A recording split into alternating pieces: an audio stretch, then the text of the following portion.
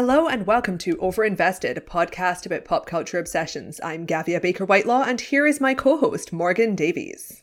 Hello.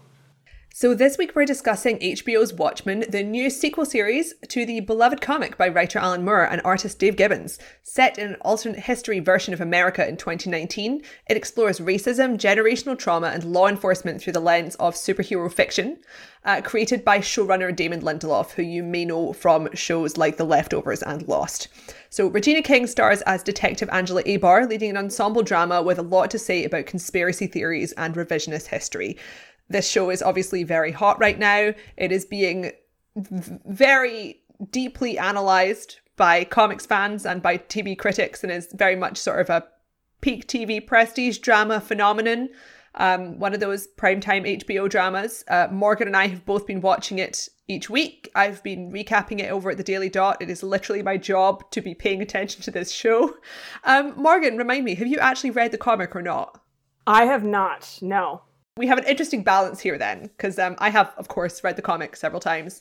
You might have heard, good comic. The original was designed as like a reaction to the phenomenon of superhero comics. It came out in the mid-80s and it kind of caused a revolution in the genre. You know, it was meant to satirize and really be very critical of the idea of kind of adults taking superheroes seriously. And it uses them in a very sort of dark way without it being like, oh, here's lots of sex and violence, which was the actual impact of the comic in the long run. Like it immediately led to several years of like gritty superhero comics.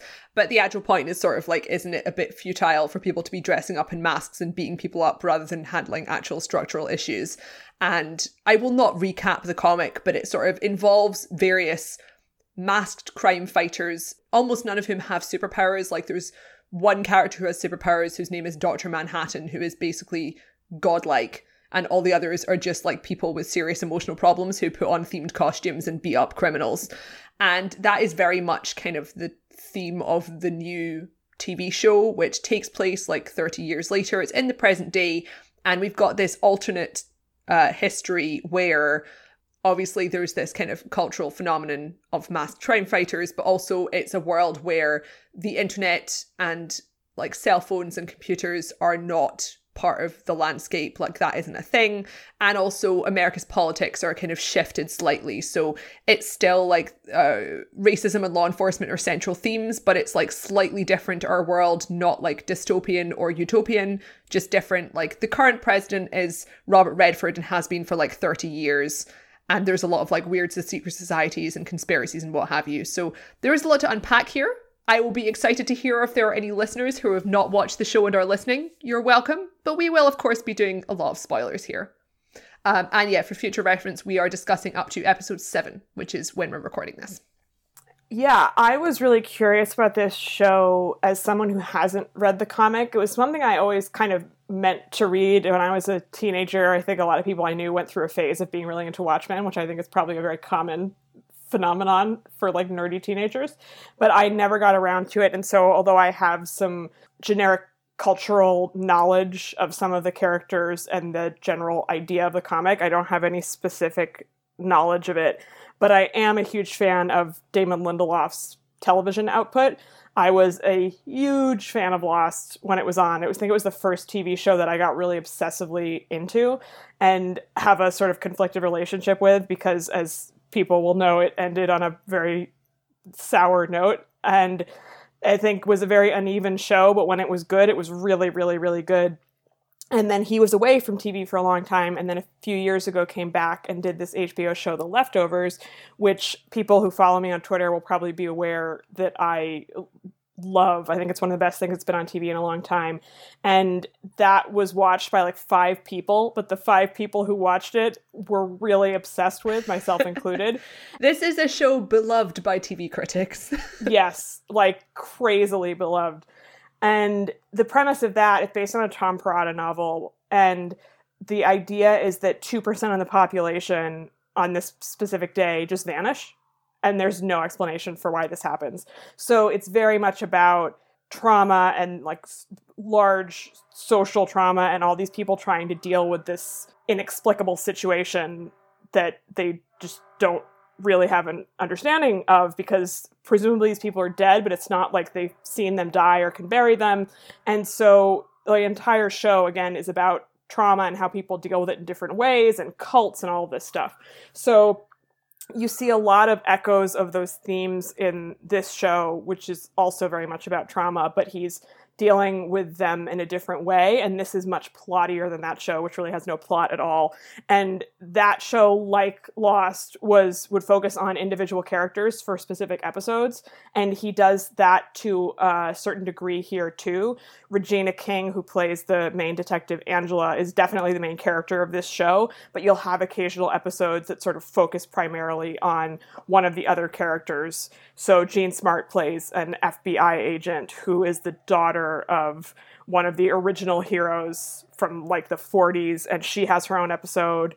And Tim Blake Nelson plays one of the other detectives who was a teenager when this big attack in New York happened, and he witnessed it and has been traumatized ever since. And you get one episode from his point of view.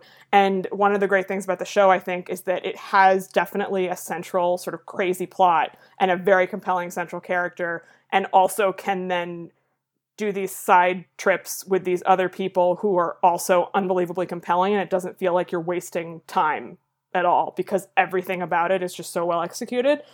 I think Damon Lindelof is an unbelievably gifted storyteller. He's incredibly tortured as a person, and so whenever he gives interviews, he's just like, I don't know, maybe it's horrible. It's like, well, actually, this show is pretty good. And obviously has a kind of mixed output, but he's really, really good at TV, and I think you see that a lot in this. And from the first two episodes, even though it was kind of confusing and I didn't know everything that was going on, I felt very much like, oh, this is what watching TV is supposed to feel like. Like, a lot of television now is released all at once, or we have these kind of experimental formats, like something like Fleabag, which I think was amazing, but it doesn't feel like television in the same way to me that sort of old school TV did. And this, while feeling very new in certain ways, also has a bit of a throwback feel of like, there are a lot of interesting characters, and there's definitely a plot, and like something is happening. And you're meant to watch it week by week rather than like marathoning. It is designed to watch an episode, and then there is a very, clearly very carefully marketed, but there is a very, clear sort of cycle of people analysing it and sort of recapping and discussing it. And it is a real sort of water cooler show. And I'm hoping it does just conclude with episode 9, the finale, and they don't go for another season. I love the idea of a self-contained story. That seems unlikely to me. So get ready for more. I think he has said he's sort of like, this is it. But given his penchant for saying nothing I do is good, and also the fact that this has been a huge hit, and that Jean Smart in an interview was like, the end's so great, I can't wait to do more, hopefully. And like, HBO is totally going to be desperate for more of this. I obviously have no idea what'll happen, but it seems likely that there will be more of this. Especially since it's very much sort of eclipsed the ambivalent ending of Game of Thrones for them, because obviously they're very keen to have shows which are going to go on for a long period of time and have an intensive fandom, and I assume probably merchandise of some kind. And this show could theoretically be that. Yeah, I mean, I'm curious to see how it ends. Like, I have never watched Lindelof's other work. I've seen the pilot episode of Lost like 15 years ago, and the pilot episode of The Leftovers, which I thought was interesting, but didn't continue watching. Like, I hear the show really sort of picks up in season 2, but my Lindelof knowledge is minimal. And when the show was kind of initially being promoted before it began, I was very doubtful. So the way it was sort of being described by Lindelof specifically beforehand made it sound very politically dubious, because there's a lot of concepts which he was kind of introducing as sort of buzzword topics in interviews that fit together in a way that makes more sense in the show, but it takes like 5 episodes for them to really gel. And kind of the central part of that is the idea of kind of the masked cops, which is something that's introduced right at the beginning of the first episode. So it's like, you have obviously this kind of subculture of people who are masked vigilantes, which is illegal in the canon of Watchmen already. And then the idea is that the show takes place in Tulsa, and right in the beginning of the first episode, kind of famously, it opens with the Tulsa massacre in the 1920s, and kind of that is the starting point really throwing you into the idea of America's sort of violent racist history. And then you get to the present day and supposedly sort of things are better now. And the idea is that the police force in Tulsa are legally obliged to wear masks, which in the case of the uniformed cops is just like a yellow mask. And in the case of the detectives involves like a whole superhero persona. And that's for their own protection. And it's hard to explain that in like a coherent way in a promotional interview without spoiling your show. And I came away from this just being like, this sounds incredibly problematic and a really weird way of handling police brutality and racism in America. And it's really unclear to me how they're handling the timeline where it's like, oh, you've got like decades and decades where Nixon is president, and then America just switches over to elect Robert Redford as a liberal president who also stays for decades. And like, he introduces reparations for some people who are the descendants of victims of racism in Tulsa. And also there's the fact that there's no technology, and they haven't really explained that yet. And honestly, I kind of suspect there's not going to be a satisfactory explanation for that, and they're just doing it so they don't have to include the internet and cell phones, which we have seen in other stuff. But yeah, that stuff does get kind of a more satisfying explanation in the show, but it takes a while to kind of get through.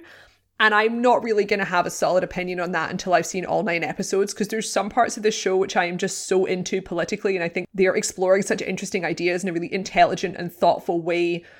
It really sort of encourages the audience to think about the malleability of history and the way we sort of perceive things that we think of as historical fact, but are actually shaped by current political biases and that kind of thing, which is a topic which I find very interesting. And I found very interesting in things like Black Sails and the fandom around Captain America. Like, this show really reminds me of sort of Captain America fandom in a lot of ways. But also, like, I feel like there's also possibilities that this could go in some dubious directions as it kind of winds up. I've not read many Lindelof interviews, but I keep seeing kind of annoyed people who don't like the show posting screen caps from his interviews where he just seems to not really get like the real ramifications of the story, which like I think Morgan would probably disagree with because she loves Damon Lindelof and thinks he's a genius. But from these quotes, it kind of makes it seem like he doesn't understand that cops just wear masks in the real world, because he's having to market this show where it's like, what if police could hide their faces? And it's like, they can, they do. This isn't like a really out there concept. But at the moment, kind of, we've got to the point where they've revealed these multi-layered sort of political conspiracies, which are sort of tying groups like the KKK into the US government and law enforcement, which obviously is very much reflective of reality, and kind of also discussing the ways that like Black Americans have been sort of, I guess, disenfranchised by popular culture. Sort of the depictions of people are warped by racist movies, and sort of media is designed in a certain way to give people certain opinions. So like, you know, right at the beginning of the first episode during the Tulsa Massacre scene, we see like a black and white movie of a sheriff who is based on Bass Reeves, a real guy. And it's sort of this like heroic Zorro depiction, and it becomes sort of the origin story for this little boy who survives the massacre and has this sort of fictionalized historical idol that he looks up to as a masked avenger, and kind of showing like, oh yes, in America we can have what's good and right, and like justice will prevail. And the story is about him kind of realizing that isn't true. And the whole of episode 6 is like a flashback to the 1940s where he joins the police force, very quickly realizes that the police force is very racist, and then becomes one of the main sort of masked vigilantes from the original comic. Like, he is the guy who started the concept of superheroes in the Watchmen timeline.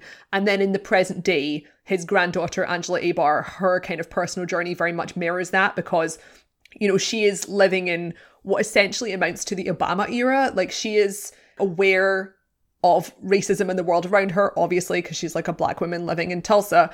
And there are problems in the world, but kind of the general surface level cultural assumptions are that life is quote unquote better, and there's like a relatively liberal president, and kind of things like decisions are being made to make the world better. But she very quickly discovers that her police department is actually much more racist than she thought, and she can't trust people who are around her, and the government is like much more corrupt than she ever thought.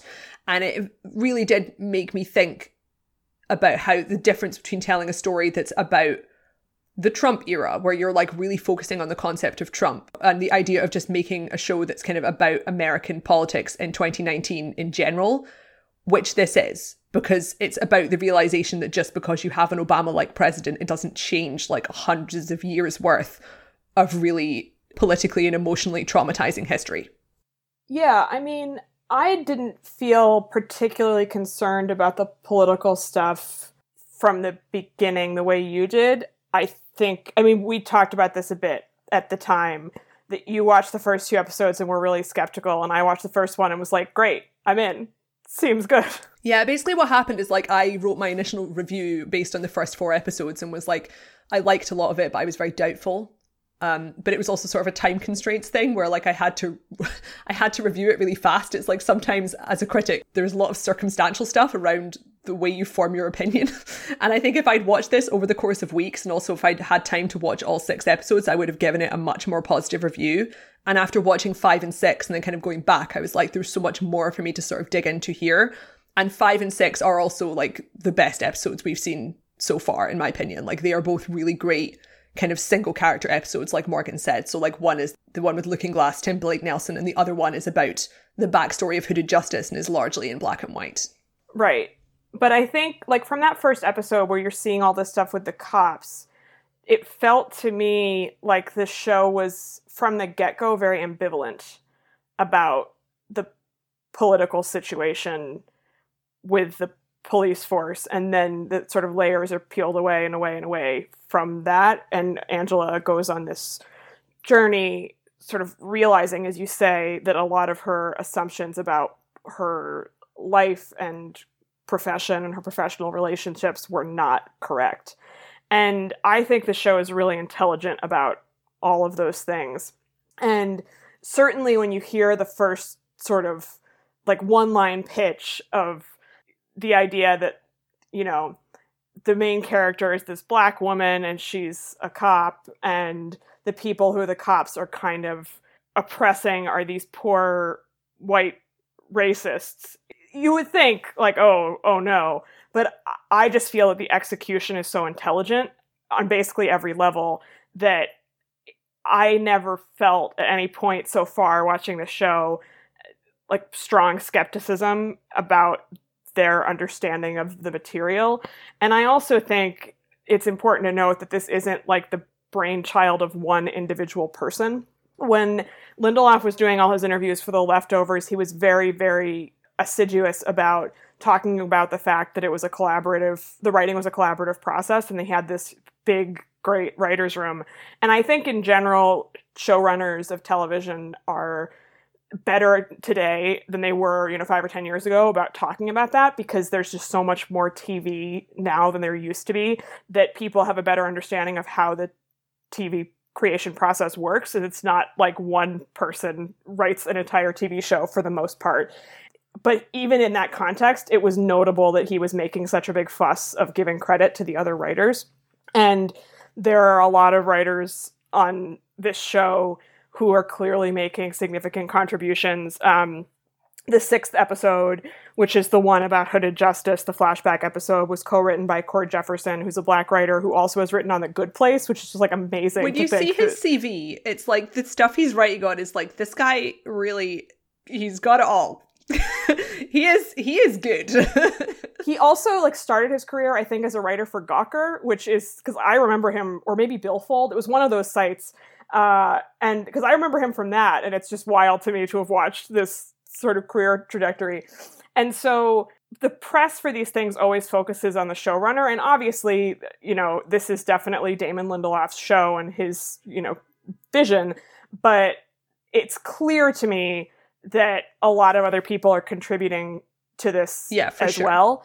I think this is something that TV networks need to kind of get on top of more in sort of the early promotional period, because something that like I think happens quite a lot is that the full writing team will just like kind of not be announced, or will kind of be gradually announced as the show progresses. I guess because it's just not really considered particularly relevant information, but because kind of the social media conversation around Watchmen is so intense, and especially because it's a show that is basically about black people and has a white showrunner, there's so many more kind of like layers to the decision to have Damon Lindelof foregrounded. And you're definitely right that he is like trying to make it as clear as possible that this is a collaboration, and we've had more interviews recently with the kind of the other writers. But like when it was first coming out, when I was writing my initial review, the only source I had for whether it had a diverse writer's room was like an Instagram post he made like a year before the show premiered, because HBO hadn't kind of released a list of who was making it. And it's sort of like, for a lot of TV critics, it's like you want to know where the creators of this show are coming from, which is very relevant in this case. And it seems like it was like the writer's room in general was like a 50-50 split between like black and white writers, and there was like a 50-50 split with men and women, and it's like maybe not necessarily the lead writers in every episode, but it's sort of like writers' assistants and the people who are contributing to like the Bible of the show and like consultants and that sort of thing. They have a very diverse writer's room by like American TV standards, basically. Yes. I mean, that's definitely, those numbers are not typical at all, which is sad, but true. And I also feel like it's interesting to think about the way that we talk about the writing and race and other forms of identity now. I think there's been a lot of progress in terms of talking about representation and the need to hire a diverse range of people, although Hollywood has not actually moved very far in that area. And this applies to fiction as well, almost more so. But I think that there is an attitude in a way that is now sort of common that people who are not of a certain identity group should not be telling stories that are about that identity group. And obviously it's important to be sort of responsible, and television is great in a way because it allows you to have so many different people contributing to storytelling. And obviously for this show, if he'd had an exclusively white writer's room, that would be totally absurd. But I'm not of the opinion that if you don't belong to a particular group, you should not be allowed to write about those people. It's all about the approach and the sort of level of responsibility and sensitivity and sort of awareness. Yeah. I mean, I agree with that in a larger sense, because you don't want to like restrict everyone to their own group. But in the specific sense of this show, which begins the first episode with the Tulsa Massacre and is telling a story that is very directly about sort of racial injustice in the justice system, kind of got to have a lot of black people in the writers' room. No. I totally agree. This is my point, is that one of the benefits of television is that you can do that. But I think what's kind of remarkable about the show in a way is that you have a white writer whose previous work has not been particularly great on race. There was a recent essay by Emily Nussbaum about the show where she talks about his interesting progression on this front. She points out that Lost had a very diverse cast, and when it first came on, it was kind of this like positive element of it was that it had this wide range of people, but by the end of the show, it was basically all about the white men. The show had sort of wound up that way. And then in The Leftovers, it started out all about white people, and then in the second season, he added this black family. One of the actors was Regina King, who's the lead in this show. And then by the third season, it was kind of more about the white people again. And that he clearly thought very deeply about what he wanted this show to be about, and that was race. And so far, I mean, we haven't seen the last 2 episodes, so maybe it'll all blow up.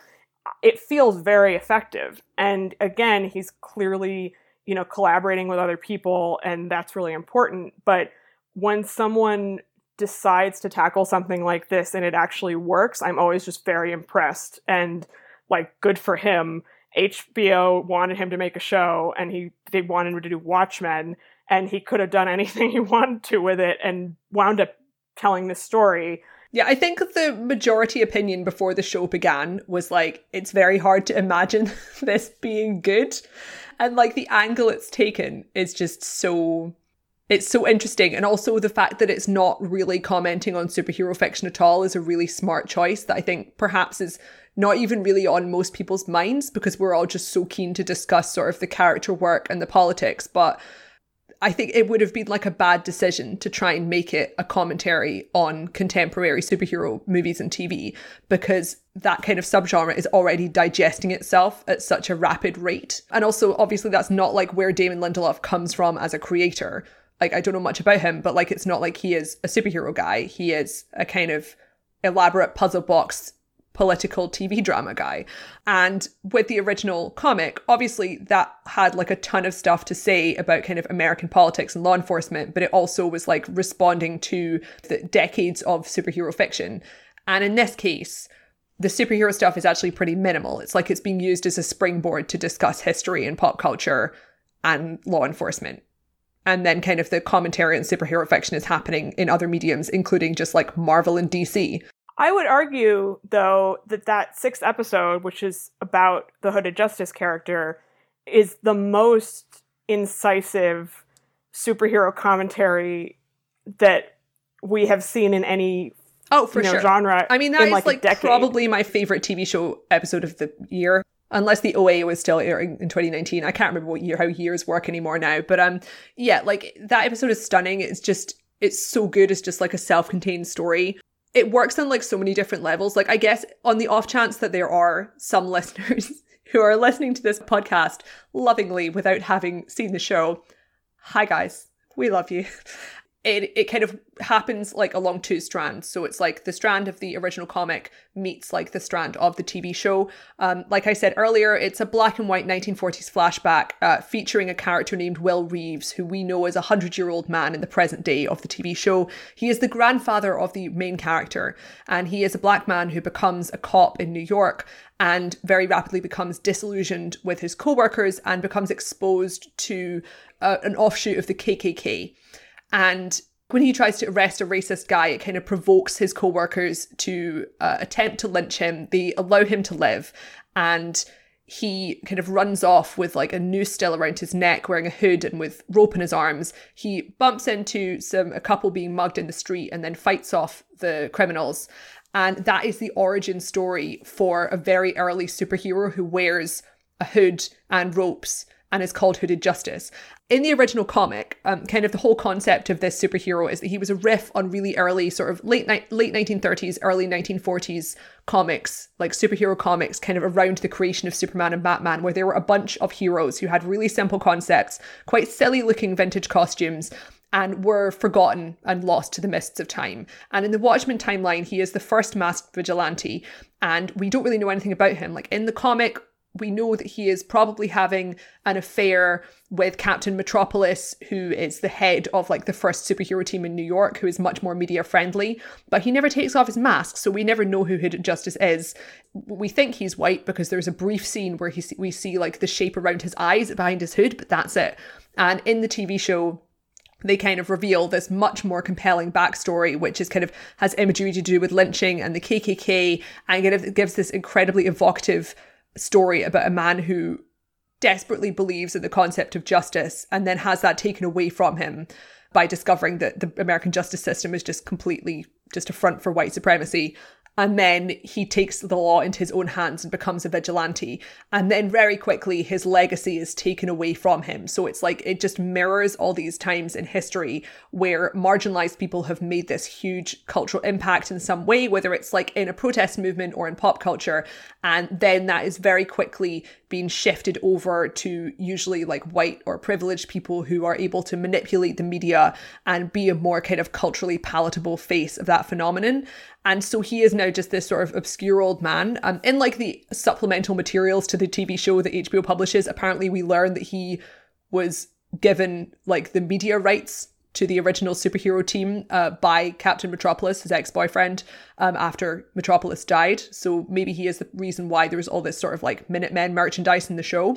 But for all intents and purposes, he is forgotten by history. Everyone assumes that Hooded Justice was white. There is no real examination of what his origin story was. And it's kind of assumed that just like all of the other superheroes in the show, he was just someone who either had like a obsessive desire to beat people up in the name of justice or was an egomaniac who wanted attention.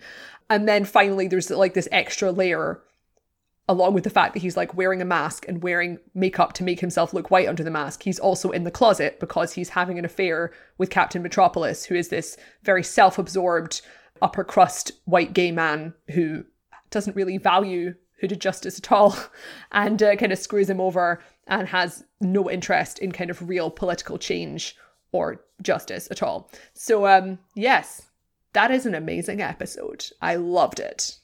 were a couple great interviews with Cord Jefferson going around, the guy who co-wrote the episode with Lindelof, and he was talking about Batman in the context of this in a way that I thought was really insightful. I love that quote. Which he points out correctly that there's no reason whatsoever for Batman to exist, right? I mean, the reason would be that, like, he's just really fucked up and wants to beat people up.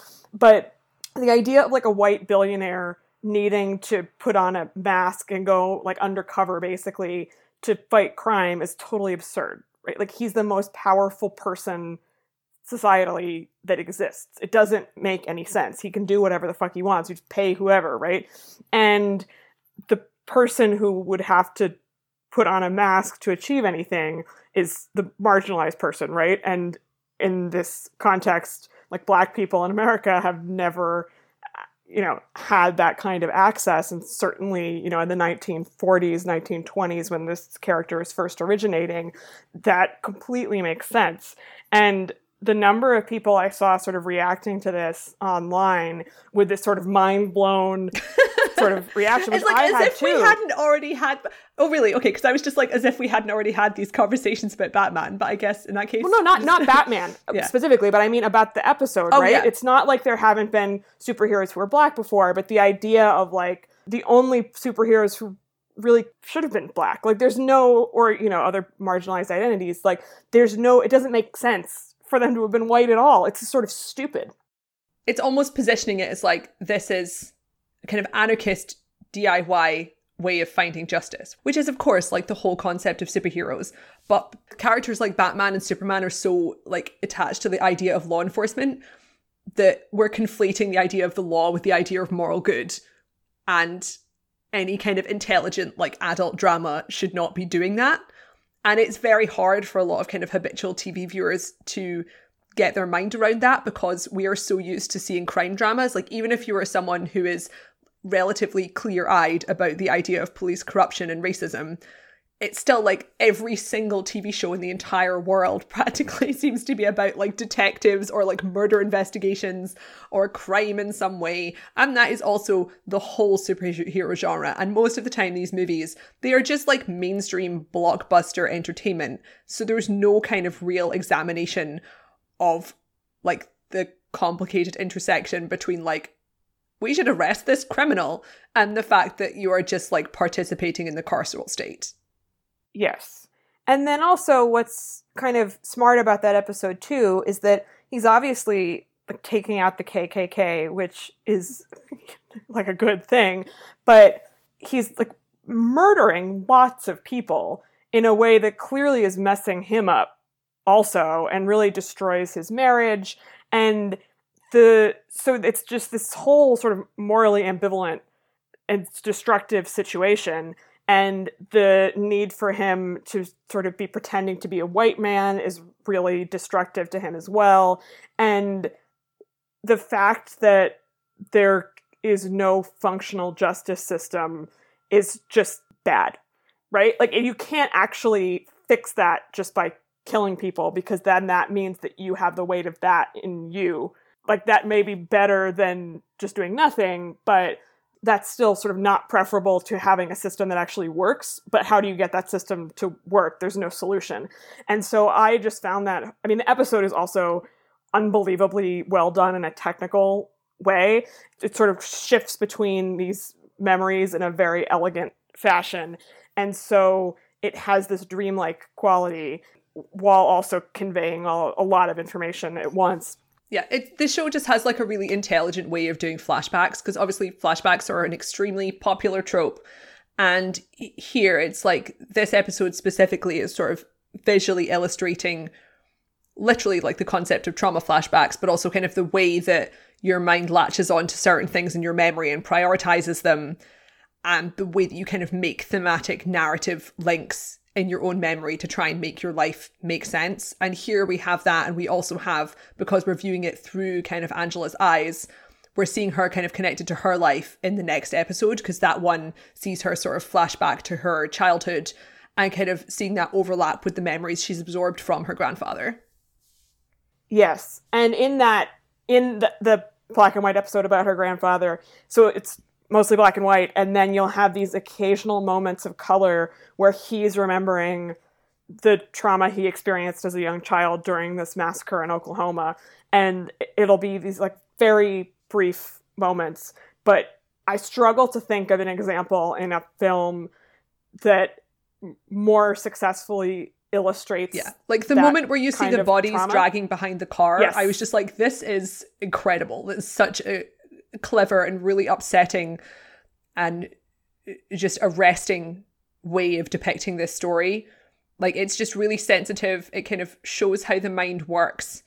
It illustrates trauma in a way that's very easily digestible to the audience and doesn't kind of fulfill really tired tropes that we've seen before.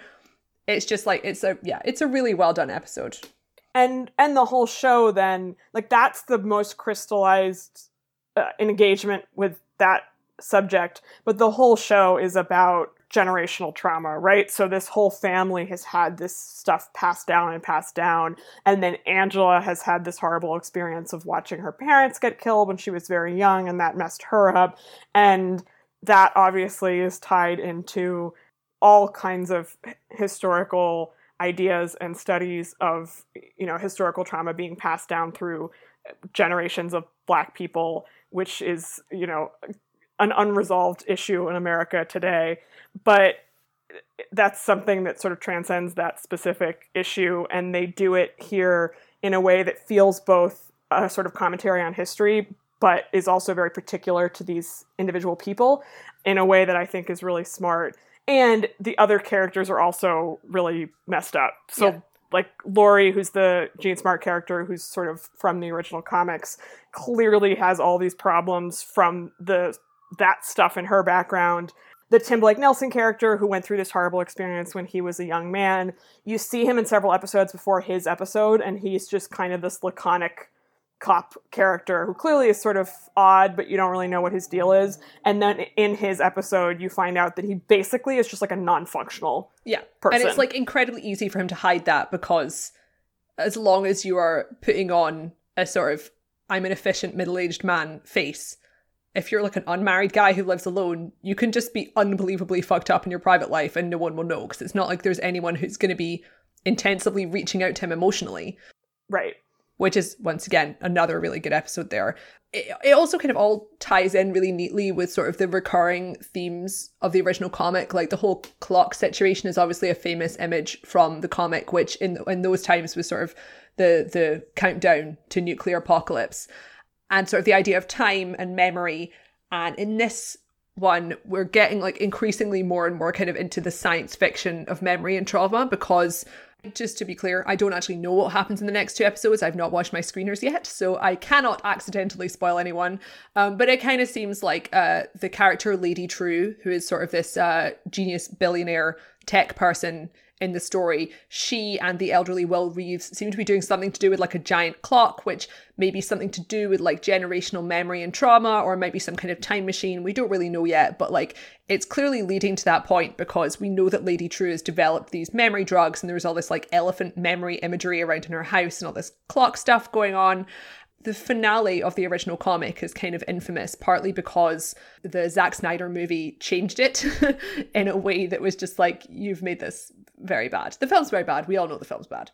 But the finale of the comic is that this wealthy, cliched supervillain character named Ozymandias, aka Adrian Veidt, who in the show is played by Jeremy Irons, he kind of orchestrates a fake apocalypse in order to, in theory, kind of create world peace by forcing people to unite.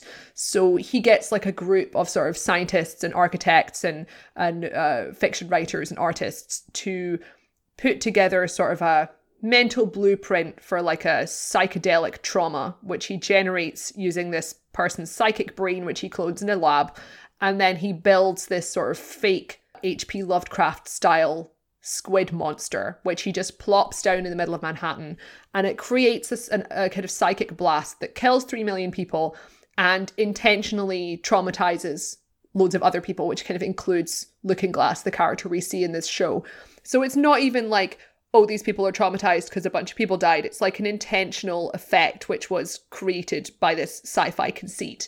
And in the flashback 1940s episode, we also see kind of an early version of that idea where the KKK are creating these sort of mesmeric cinema projectors where they are sort of using them as a ramped up version of propaganda to try and persuade Black people in movie theaters to be violent towards each other, to kind of gin up racism.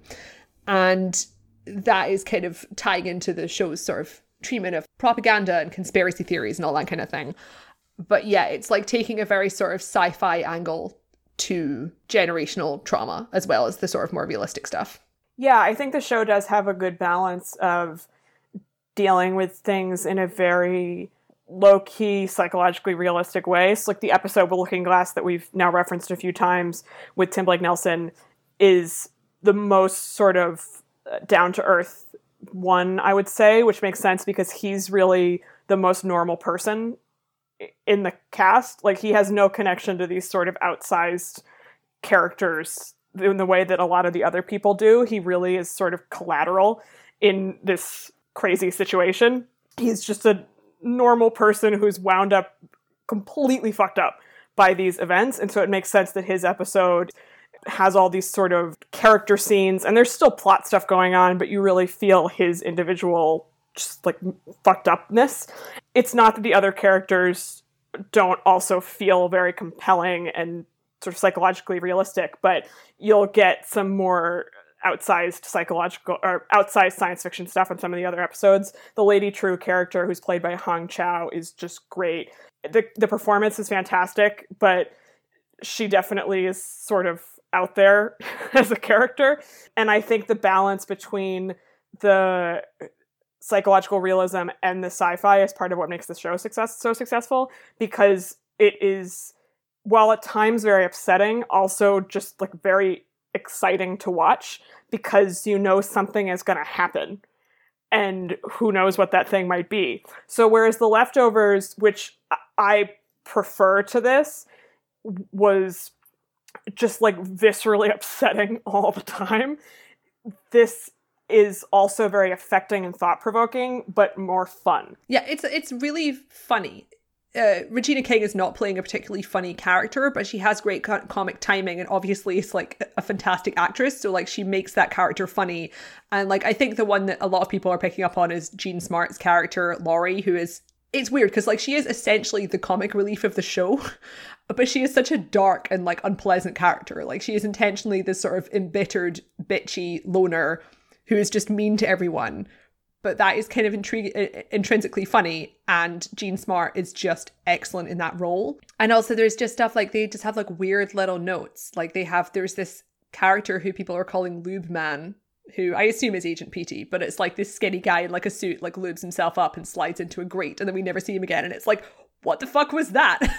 And like they just have like visual punchlines. And obviously Jeremy Irons' role, which is like at first was actually kind of one of my favorite parts of the show, because I was just like, this is so aggressively strange and silly, because the show is really good at kind of combining this really intense emotional and political content with like just acknowledging the silliness of what people are doing as superheroes. And like with Adrian Veidt, he's like trapped in this mysterious castle with like an army of weird obedient clones, and the most recent episode saw him go to like be taken to court for his like prison crimes in the castle prison, where he's like tried by a jury of piglets, and it's just really surreal. And I think with only 2 episodes to go now, I'm kind of hoping that he doesn't get out, or if he does get out, it isn't like impactful on the wider story, because I think that obviously, even though it is a weird and bold move for a TV show to spend 5 to 10 minutes every hour on a character that isn't technically related to the main plot, I don't want that character to have any real world effect. And I think that is pretty much the point they're trying to make, is that he is this really absurd figure who just cares about himself and has this really ridiculous problem of being trapped in like a clone army castle and wearing a purple cape all the time, and being like, technically, okay, he's a genius, but he also is just the worst. And instead of it sort of confirming the idea that he made this huge impact on the world, it should be like, this guy is actually futile and ridiculous and silly, and like real cultural change is being made by people like Will Reeves. Yeah, that section of the show is sort of confounding to me. I mean, it's very funny. I mean, narratively, it takes the place of, there's a sequence in the book, which I guess you've probably read about by now in various recaps, but like the book is interspersed with sections from a pirate comic, because the idea is that because superheroes are a real thing in the Watchmen timeline, superhero fiction really isn't. So like old swashbuckler comics are the equivalent. And there is this kind of dark pirate comic, which keeps kind of appearing throughout the series, and you just have like an interlude with the pirate comic. And when I first read Watchmen, I just like skipped every part, because I was like, I don't care about like this random pirate interlude. And I think it's very much like a love it or hate it thing, because some people are like, I love the pirate sections, I really want to learn more about like whatever the hell it was called. And then it's like some people were just like, please stop. And I think that's kind of the same thing here, where we've got this very ostentatious role, which just seems like sometimes it's kind of vaguely thematically tying into the story, but not really, because he is in this completely different world and we don't know what the fuck he's doing there. I mean, I'm sure it'll connect back in some way. But I mean, it's very entertaining. Jeremy Irons hamming it up, always amusing. But it's quite odd. Yeah. Do we have anything else to say? Actually, I have a couple of final thoughts, one of which sort of ties into the Jeremy Irons thing, and the other one is sort of going into the reason why we initially both had quite different responses to the show. We're kind of coming at this, obviously, from very different angles. Not really in the sense that I'd read the comic, but in the sense that, first of all, you're coming into this with like a preconceived trust in Damon Lindelof's work. I just didn't really have any opinion on Damon Lindelof beforehand. So you were kind of like, I know this guy, I like respect his work. And you're also coming at it from the perspective of someone who predominantly watches good television and like serious dramas. Yes. And I consume, and have in the past consumed, a vast amount of bad and or silly or middle of the road TV, and like a lot of superhero movies. Like I watch every superhero movie that comes out each year almost. I've read like a lot of superhero comics, which you haven't. And I'm kind of embedded in the culture for obvious reasons. And that meant that like a lot of the stuff that we heard going into the show, and indeed for the first few episodes, I'm just like digesting that in a completely different way. Because while you're right in saying that really from episode 1, the show is very morally ambivalent towards kind of the police protagonists and the kind of conflict between masked cops and this kind of group that is mirrored off the KKK called the 7th Cavalry. Obviously, the show is not, look at these cops who are like oppressing these white criminals. It's like not really like that. It is very kind of complicated, and it gets more complicated the more you find out, right?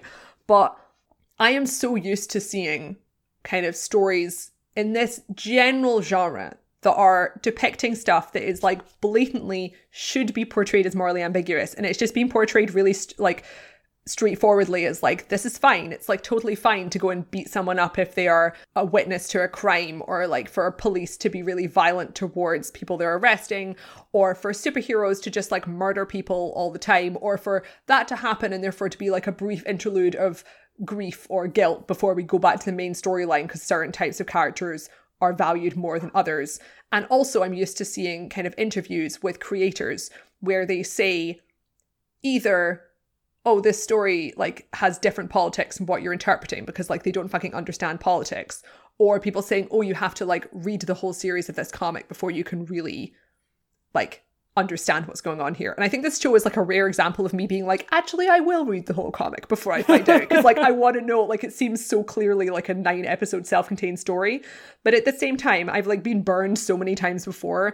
And like if you're someone who's coming off like the unbelievably stupid and toxic conversations everyone had when like Captain America became a Nazi, and like people were trying to make these like incredibly simplistic arguments about how this was some kind of like cultural commentary, and it was like, no, you've just made like a really tone deaf and bad comic. There is a lot of that kind of knocking around in my skull when I'm coming into this. Yeah, I think what was interesting for me with this was, you know, I obviously love The Leftovers. That is not a plotty show, as I said. And the big problem with Lost was the plot, right? I mean, I know you didn't watch it, but everyone who knows anything about culture I've heard of knows Lost. that. I've heard. Yes. And so, I mean, there was uneven character stuff with that too. It was so many seasons. And it's interesting to think back to that now. Like, that was a network show. There were 22 episodes a season, and it went for 7 seasons. Bonkers.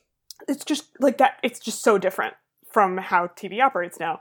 And it became dependent on like the new mystery revealed at the end of, Fall Sweeps or whatever. And they just never resolved like anything. And that is because that was what the network was demanding, was there needed to be a new twist. And that the show just kept going and going and going because it was a huge ratings hit. It was a situation where the people in charge of the show had an incredibly limited amount of power compared to TV showrunners of like prestige, in quotes, television now, right? And so the feeling that I had in the first couple episodes of this, we'll see if I am rewarded, was such a greater sense of just like comfort and confidence in what was happening, because it felt to me like the people making the show had complete control over the material and were going somewhere, and that they knew what they were doing. I mean, it seems radically different to what's happening with Westworld, which very much is in the Lost model and had an entertaining but flawed first season. And I watched like the first episode of season 2 and I was just like, oh, Jesus Christ, just preserve me. And that is really kind of gone that way. But I think like my concern for the final 2, or not even my concern, my like question for the final 2 episodes as we move into that, is like not really a specific like, oh, I hope this doesn't happen, so much as like a thematic issue I've had for the past few episodes and I'm actually going to be writing about soon. And that's kind of the fact that this story, as you said, is like very much to do with like, oh, we've done like this new shocking revelation, and there's a lot of like very, very complicated background world building and sort of conspiracy theories. And my concern is that it is so into the idea of being really complicated, which, as far as I know, is very much Damon Lindelof's MO, that it's going to do a story which is like very complicated, has a really narratively satisfying conclusion that everyone's going to have a lot of fun analyzing. And like clearly part of the appeal of this show is that it makes you feel smart, because like you can analyze it in certain ways or like pick up on Easter eggs or whatever, and you're like, ooh, wasn't that satisfying to like work out in my brain, which I completely understand the appeal of that. But kind of we have a story here where it's like, oh, the more you complicate the idea of like, oh, there's this like conspiracy behind structural racism, the more you're kind of implying that it requires some kind of genius mastermind situation and making something overcomplicated that is more to do with just like banal human shittiness. And that is like in some ways where I think it's currently going, especially because we've now got this backstory where Adrian Veidt like orchestrated the new presidency. Obviously kind of the whole point of the original comic is that like we don't really know whether what he did actually helped at all. You just killed 3 million people, and everyone sort of decided the best way to digest that event is to say it's made the world better because the Cold War is over. But obviously in real world, the Cold War did end and that kind of thing. So it's like, I think there was going to be an ambiguity to the idea of like Adrian Veidt creating this presidency, of course. But I'm dubious about the idea that this show so far is essentially deciding that really overly elaborate conspiracy theories are real. Because in real life, all of those conspiracy theories are things like Jade Helm or Pizzagate. And it's like, I'd prefer not to pretend that that shit's like a real thing and acknowledge the idea that it's like, oh, there's like a super genius who's like manipulating everything behind the scenes, as opposed to just like capitalism. Yes, I see your point.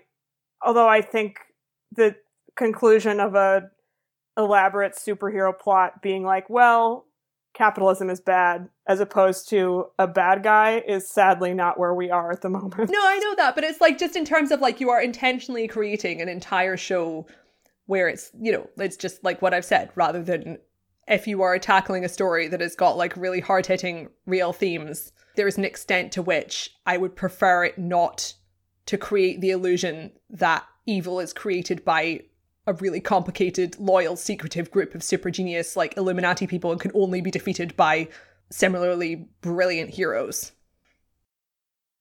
Yes, that's fair. I guess it just doesn't bother me very much. Yeah, this is just something I obsess about because I watched a lot of crime TV at a formative age. And I'm like, no. I mean, it just does all sort of depend on the execution. Yeah. And how it resolves.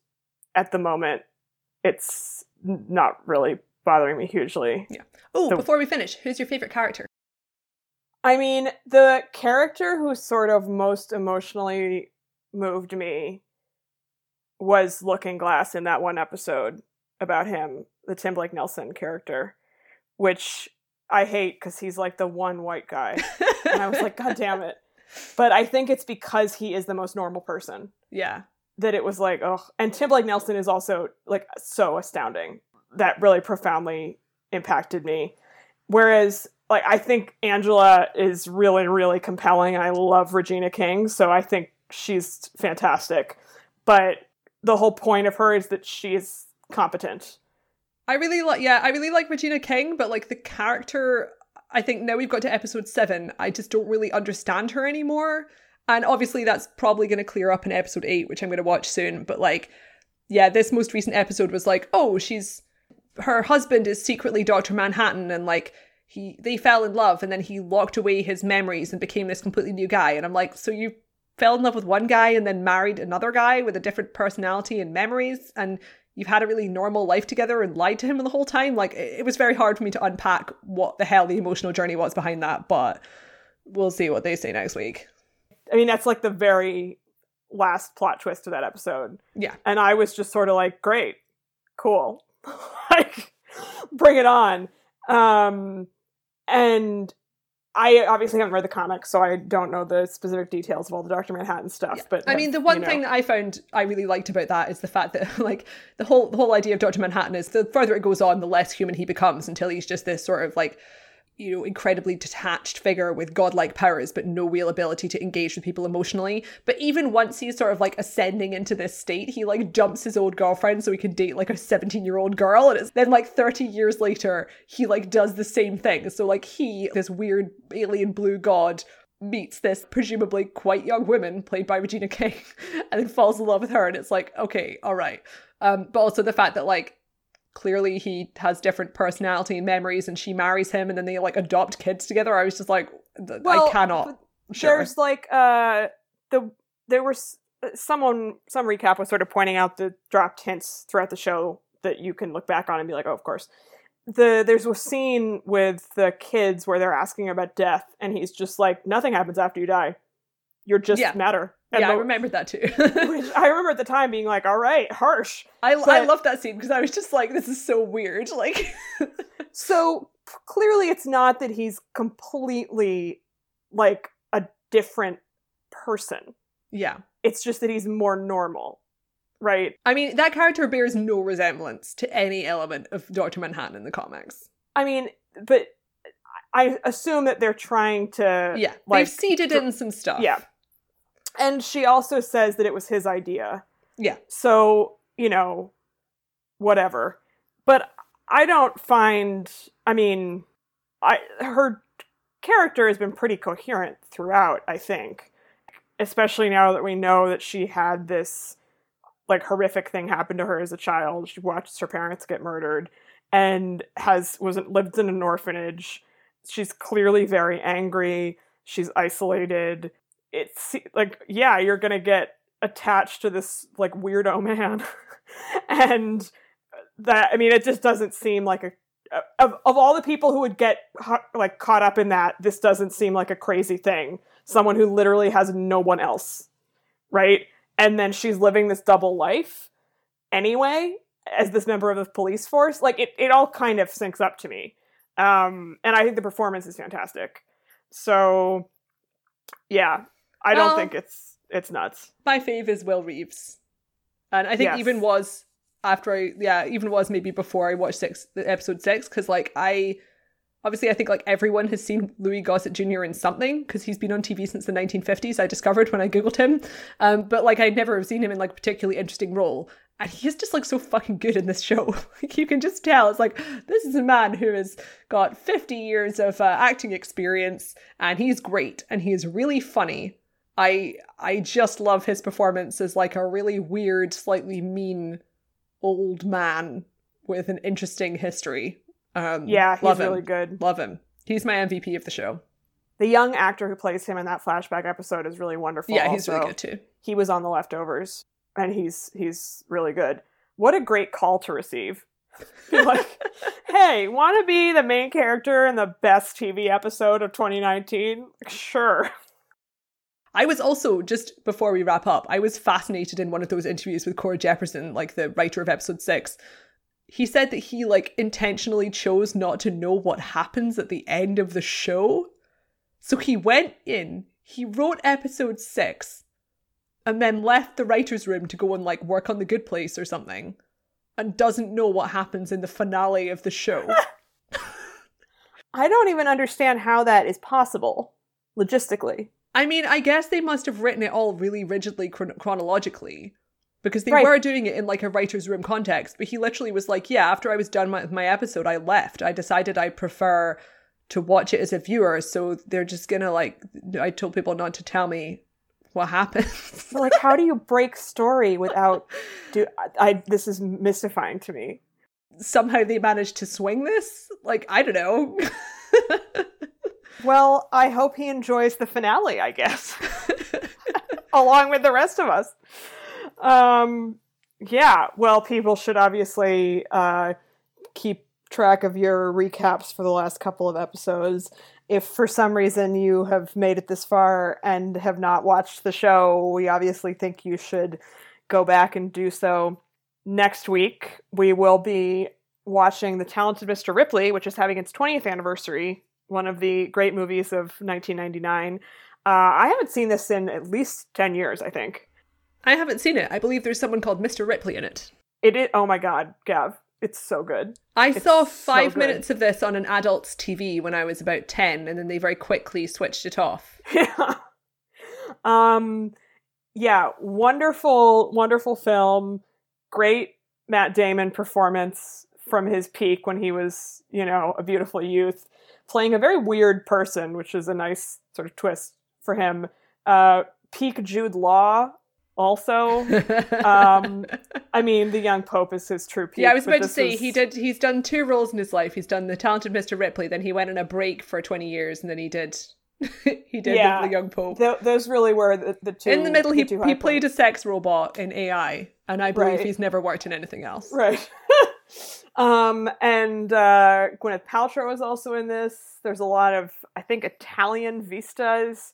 It's based on a Patricia Highsmith novel, who also wrote the novel that Carol was based on, although this is tonally very different. I was about to say, I don't feel like this film is going to be like Carol. Nope, not at all. But she wrote lots of queer pulpy type novels in the mid 20th century. But yeah, it's great. Really, really great film. So check that out before we discuss it next week. And in the meantime, Gavia, where can our readers find you and your work online? Yeah, come over and read my extensive Watchmen analyses and interviews with the costume designer at the Daily Dot, and find me on Twitter at hello_Taylor. And I am on Twitter at ML Davies. The podcast is on Twitter at OverinvestedPod. Our Tumblr is OverinvestedPodcast, and our website is overinvestedpodcast.com. Thanks. Bye.